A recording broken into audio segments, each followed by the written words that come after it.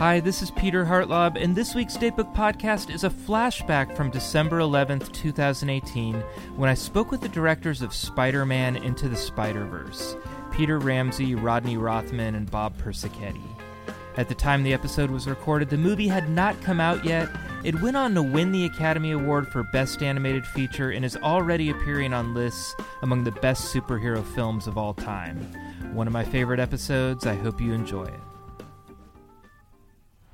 Mission 2, San Jose Avenue.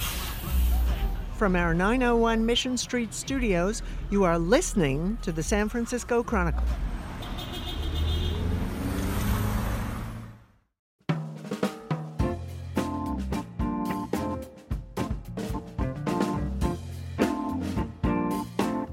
Imagine someone took the scripts from 6 Spider-Man films, put them all in a blender, and somehow ended up with something better than any of the individual projects ever could have been.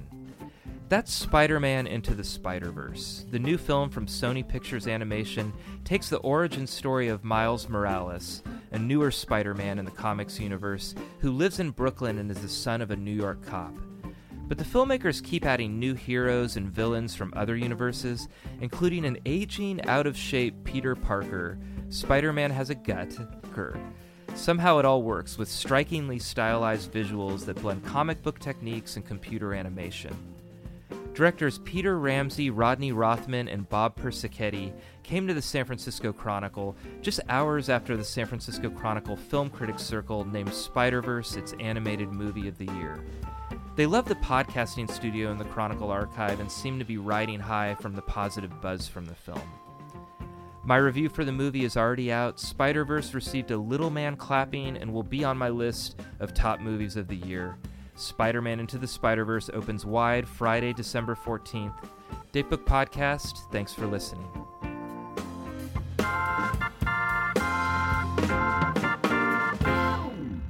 Welcome to the San Francisco Chronicle.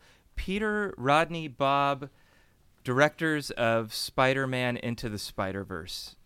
Hello. Hey, thanks for having us. Yeah, we're 4 days before the opening of the film as we're recording, but people are already talking about it. It's been getting a lot of buzz. My review's out. Our SF Film Critics Circle last night just gave it the best animated film of the year. Yes, thank you. I feel like you guys you're looking a little shell-shocked to me now. So I was hoping you could describe what it's been like for you just the last couple of weeks. Shell-shocked is a pretty good word. I mean, the movie, we literally finished, a little more than a week ago? Yeah, it's a few days before the premiere. Yeah, and it's been 3 years of pretty intense work. So, wow, the response now is it's unreal. It literally is like being in a dream. Yeah, that's kind of the way to describe it. Like if it's possible for a globally released Spider-Man movie to be an underdog, like we kind of feel that way, and we have felt that way for a while. We felt like a little off the radar. People didn't really know about our movie. And you write how you dream it might go in your head, especially when things get hard. And this experience for the last couple of weeks has been sort of what you wrote, or even I think it's been a little bit greater. Yeah, but you tell yourself, don't be an idiot. Stop thinking that, and don't ever tell anybody you ever thought it. Yeah, and I guess the other thing is, you spend years working on something, and you really, everyone, hundreds of people beyond us, invest a lot in the movie, a lot of touches and a lot of themselves in the movie. And, even in the early reaction, we hear people notice some of that stuff and appreciate it, and you don't expect that or take that for granted. That's really cool. That doesn't always happen. No, it doesn't. It's definitely feeling a little bit whiplashy, just how quickly it went from running a full sprint marathon to kind of celebrating, You talk about the underdog status, and this happened to me with Lego Movie too. Mm-hmm. I didn't see it coming, and I write the film reviews. I love animated films. I love superhero movies. This is like right in my pipeline. But I end up writing the review, and half the review I almost feel like I'm like not apologizing, but explaining my surprise. I mean, I think the surprise for everyone, I think for us, even when we first started, there was, another Spider-Man movie, and there was that whole sort of thread going on as we all kind of came onto the film. And then that was the thing that actually, in a strange way, created us as maybe an underdog, but also gave us the freedom to be completely wild and free with our creativity and the way we told the narrative and the visuals. And so I think we ended up finding a lot of inspiration in the idea of, hey, this is an animated superhero film. There are these preconceived expectations, and let's go against them. Let's just make something that feels idiosyncratic, much like Miles is. Yeah, our producers and the very first people really on the movie are Phil Lord and Chris Miller, and they genuinely, truly have a rebellious spirit. It's not keyed into Spider-Man or Lego. It's about cinema, and it's about it's about a whole bunch of things, and it's not for show. It's very real, and it was kind of baked into our whole the whole crew's experience from the beginning. This idea that we were going to spend a couple years working on something and use a big Spider-Man movie as a platform to challenge ourselves to try a bunch of new stuff that we didn't know was going to work or not, but that and that was reiterated throughout the whole process. That was the compass was set, was sitting in our review sessions and looking at what we had and saying, have we seen this before? Is there a way we can push how we're telling this kid's story, the expressiveness of it, use animation, use cinema. We were testing out a lot of theories, and that does start with our producers who genuinely, I think, feel a requirement when they step up to the plate to give the audience something different. Mm-hmm. Yeah, and we failed a lot Yeah. too, on the way there. And so I think as again, surprising as it is to be using these terms that you said you were using in your review, I think for us it was the fact that we made it to that place where the film started to build on decisions and choices we made earlier, and each one was compounding in a really positive way. I want to start with a visual look because I had trouble even latching on to what I was seeing, but I did see elements of old and new in there.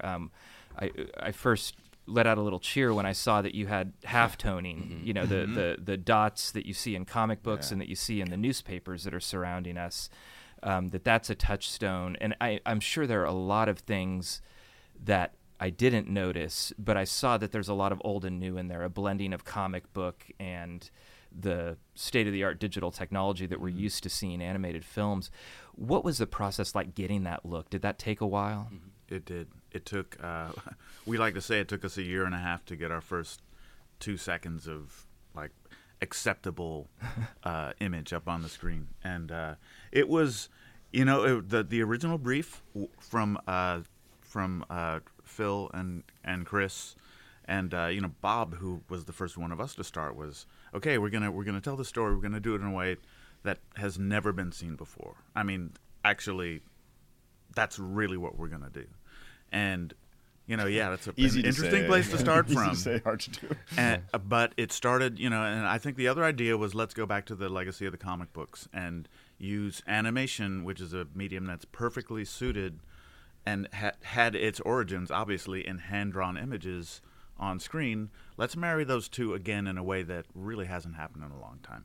And that process, and then our secret weapon was our genius production designer, Justin Thompson, working along with Danny Dimian, our VFX supervisor at ImageWorks, to technically figure out how to achieve a bunch of this stuff. But the language of how we were going to do this started coming together piece by piece over that initial year and a half. And it was things like the realization that, if you took printing techniques that were present in old comics and found a way to transpose them to the screen, there's a visual language that is a metaphor or a kind of an analog for a lot of cinematic image techniques like depth of field, those kinds of things that kind of allowed us to tell the story through graphic means rather than optical cinematic means, which was a big breakthrough. Yeah, and you had, a lot of these ideas started with Bob. Yeah, it was just the idea of like, hey, what if we stripped out all these things that we've, in the last sort of 20, 25 years, CGI animation has sort of hit this, this golden age of we know how to make it. It's sort of this, there's a entrenched sort of pipeline that is incredibly, powerful, but it's also can sometimes be kind of limiting because there are certain guardrails that we have to kind of stay within. And we said, well, let's like knock the guardrails down. Let's take all the conventions that both animation and live action films, that have a lot of VFX in them, they depend on things like motion blur heavily. And we stripped, there's not like one frame of motion blur in this movie, which is also why it feels so crunchy and vivid. And then, so we took that out. We took like CGI animation. We have 24 frames in a second. So CGI started this idea that like, oh, we need to have a new image on every second because we have simulations that run and things like that. But old traditional hand-drawn animation, you could get away with 12 drawings per second. And we just started to bring those ideas into the computer. And it really created this real textured, tactile thing that allowed us to get a lot of performance out of fewer sort of drawings. But it felt also like when you peel through the pages of a comic book and these really strong dynamic images tell story really quickly, it felt like that. And that was sort of the big success. Was there like a eureka moment? I mean, was there some point where like, oh my God, this is going to work? Yeah. Yeah, absolutely. Yeah. I mean, we had a teaser that we put together about a year ago. And the way it worked in our movie, at least, maybe not all movies, but the way it worked in our movie is that we were building the teaser before we even fully knew what the movie was. We were building the teaser shot by shot. It was just a kind of evocative tone piece about Miles, on a building jumping off. But for 3 or 4 months while we're continuing to develop the story and the actual movie, we developed this teaser. And the teaser allowed us in, like, let's say 25 different shots to achieve 25 different looks and different lighting and different things. And we would sit in review sessions building the teaser, and we got really excited. We got really excited seeing what was coming back to us, seeing this combination of very graphic, very striking images, a mix of photorealism and stylization. All that stuff was really figured out building the teaser, and that teaser for us even became the way forward as we built the rest of the movie. Yeah, and the last couple shots of that teaser were the shots where Miles pulled off his mask, and we still, those, I think we approved them the day before the teaser dropped, and it was, and if you look at the teaser, you'll see that we've come a long way since then on how to do even the skin tones on his face, because we were desperately trying to figure it out, trying how to find a version that didn't feel sort of like like it had any plastic in it, that there was just this warmth to also the texture of the skin and the tone of the skin, and then we had to proceduralize everything to make the whole movie. So that was also part of the teaser process, was just trying to figure out what the look looked like, and then like, oh my God, how do we do it for another 112 minutes? Yeah, because the pipeline at Sony Animation was not built for our movie. It had to be rebuilt for our movie, and there are a lot of uncomfortable conversations to make that happen. And luckily, most people, especially the more upper level people on the movie, were hungry to be part of something that tried to do something different. So they helped us a lot. You have a lot of movie experience between the three of you. Is that an unusual thing? Because my understanding is that this film kept getting more expensive and more complicated, and yet it got made in what looks like, certainly as a viewer, I feel like it spared no expense. And is that a rare thing? I don't know. If we're talking in terms of what it takes to make a big animated feature, it's not that big of a deal to have multiple directors. Part of the reason is, as opposed to live action, we've got multiple phases of actual production going on at the same time. So while things are still being written or storyboarded, they're also being edited. They're being the cameras being worked on and layout. Things are being animated. Actors are being recorded. So we're all bouncing around doing all those things. The three of us kind of hopping around. And then in terms of everything else, like the expense and it's like You know, I mean, once the numbers get to a certain point, it's all it's just all gibberish to me. We did sign a budget. Yeah, we did do that. I remember that. I signed Fred Flintstone on my. I didn't actually sign it. But I think once at some point, I would say, you know, probably in the spring of this year, summertime, everyone realized that things were starting to click. The story was really starting to resonate, and the visuals were really starting to click. And I think everybody at that point was just like, we're all in. Like, we're going to finish this movie, and whatever you guys need, we'll try and give it to you. Yeah. So we were pretty lucky. I will say the movie definitely would not exist in the form that it is had it not been for the relationship that Phil Lord and Chris Miller have with Sony. Yeah. Sony Pictures. I mean, it just wouldn't. And one of the real wild things about this whole project has been being on something where the top people they're not holding you back or restraining you creatively. They are actually pushing you forward and urging you to go as far as you possibly can. And that's what the situation was with Phil and Chris. It was and ultimately with Sony, with Christine Belson and the leadership there. It was just, you know what, go out as far as possible. Make something that's never been made before. Yeah, a big Phil Lord thing. We've not talked about this, but a big Phil Lord thing is saying you'll show him something you're working on, and he'll say that it feels indecisive. Yeah. You know, and often you have this reaction where you're like, "What do you mean indecisive, man? Like, I decided. It's right here. Decisions made. I decided. It's there." But what he meant was that, you know, we were showing something that was just kind of stuck in between. It wasn't conservative enough, or it wasn't going far enough. It was like stuck in between, you know, a clear expression of something, you know, and you would kind of, once you got past, you're like, oh, I totally decided. You kind of look at it, and, you know, and say like, okay, like how do we decide something even more specific here? How do we express Miles' emotion even more specifically? How do we push the image to be even more, you know, clarified, you know, and expressive? So, yeah, you know, that was a big thing. It's like, yeah. It's the ghee of filmmaking. Yeah, exactly. I was very impressed by the density of this. It felt like a season's worth of The Wire is in your Spider-Man film. I mean, you have high praise. You have 5 or 6 heroes. Wait, is your favorite season 5? We're sitting in an archive room. Yeah, no, season 5 was good. That's probably my third favorite. Okay, good, fair enough. But I think we're going to go 1, 3. Some people will go 2 just to kind of be rebellious, and then go to 5. 3. Yeah. You had so many characters in there, and I'm not sure how you balanced it. I'm wondering if you can tell me, were there more and you cut a few? Was it a delicate situation getting so many people in there and having them all be vivid characters? It was just painstaking over years. One nice thing about animation is that you're iterating over and over and over again. You know, in live action, you get 1, maybe 2 chances, you know, to make a movie. And obviously, you can do a lot in edit to reshape a movie. But in animation, you really are making and remaking the movie. And this movie had to balance a lot of tones, a lot of characters, a lot of story, and in the end,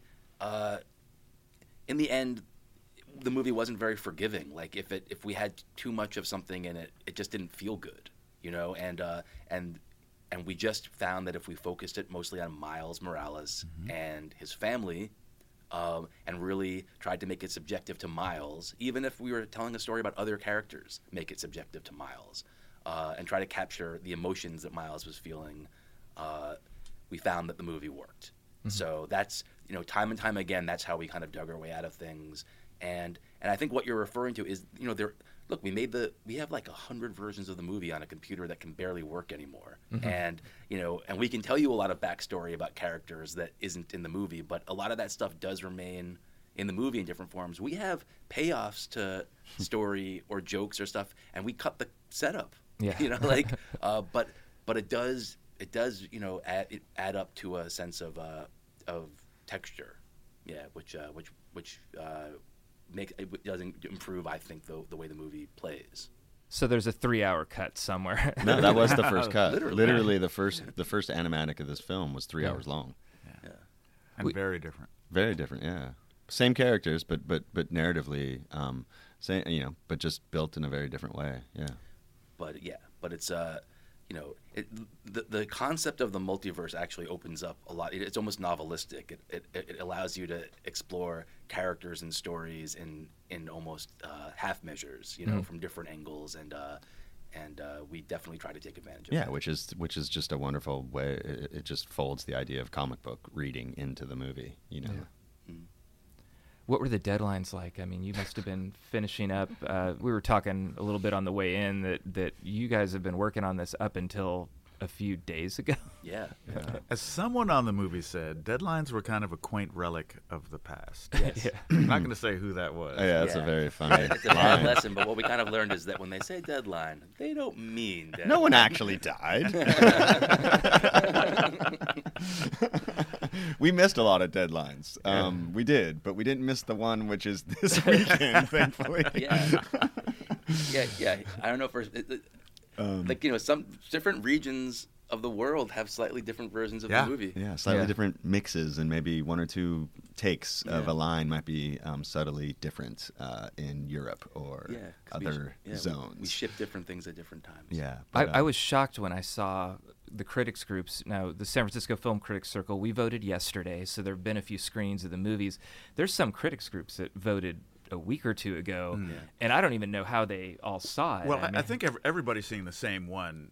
Yeah, well, Like, at that since, point we yeah, had to. There was that's like all a like, yeah, there you was know, like you a have to put out uniformity the- of like this Yeah. is what gets reviewed, guys. Yeah. So Yeah. this is the So that's and we did a lot of traveling. Like we have been going. We were finishing the movie and doing a lot of traveling, having screenings for critics, having screenings for guilds and things like that, and that was also part of just trying to say that, okay, here's the one version of our movie that we're actually putting out, and some people saw it with a slightly different mix, but it's the same film. Yeah.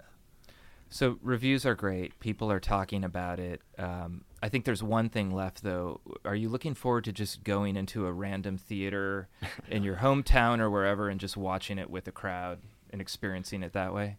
Absolutely. Yeah, I mean, we've actually had versions of that, like through the preview screening process, but also now a lot of the screenings we're going to. I mean, there was just a great one yesterday at the Castro here in San Francisco, that I think it was pretty close to like just a general audience, and Yeah, it was getting pretty to sit in wonderful. there and see them respond to the movie and feel things working that are supposed to be working, and then there's always the surprises of things that people respond to that you didn't expect, and it really is with every screening, with every audience, it's a new experience. The movie just shifts and changes, and Yeah, and such a diverse audience, which is cool. Like when we see it play, it's like the range of ages and people who are clicking into the movie is really cool, and and it's also something that we thought a lot about when we were making the movie. There's a recurring line in the movie where spider people say to each other, "What is that, by the way?" That's rad. We're in the catacombs of the Chronicle, so there's fantastic. building going on over there, and now we're starting to rent different spaces out. So that may be an improv theater group. I don't know. It could be Can anything. we shout out a suggestion? Yeah. Yeah. Anyway, I will say that in the idea of looking forward to screening it with people that maybe you know and love, I purposely never showed my wife a version of the movie. I never showed my kids a version of the movie. We had our premiere last weekend, and I had them there for the very first time seeing it in its entirety. I had my dad there, my mom, and yeah. widely, like varying taste levels amongst my family, and they all it was really cool to watch all of them react in a way that I thought was surprising. Even my dad, I think he got a little like damp. Yeah. It's going to be funny to watch with our family. Is a movie that has a lot of family scenes. Yeah, exactly. There's definitely some. We're all pulling from our own lives Yeah. to help tell Miles' story. Well, congratulations on the movie, and thank you so much for coming to the Chronicle. It was- man. This place is it's fantastic. a pleasure. This was really, really cool. Do me a favor, tell all your friends, because I love having people come here. I'd rather interview people here than in a hotel room. Yeah, and of the course. interview's Oh, yeah.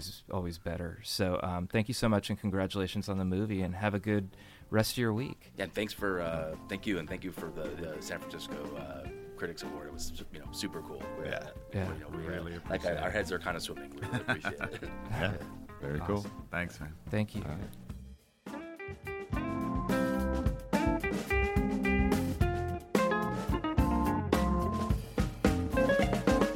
You are listening to the San Francisco Chronicle. Thank you to my guests Peter Ramsey, Rodney Rothman, and Bob Persichetti. Our producer today is me, Peter Hartlaub. Senior producer is King Kaufman. Executive producer is Tim O'Rourke. And our editor-in-chief is Audrey Cooper. Our music is Mozart's Symphony 40 in G minor by Blue Dot Sessions. Read our columns and subscribe to the Chronicle at www.sfchronicle.com. San Francisco Chronicle podcasts are on Apple Podcasts and other streaming services. Listen at www.sfchronicle.com/podcasts with an S.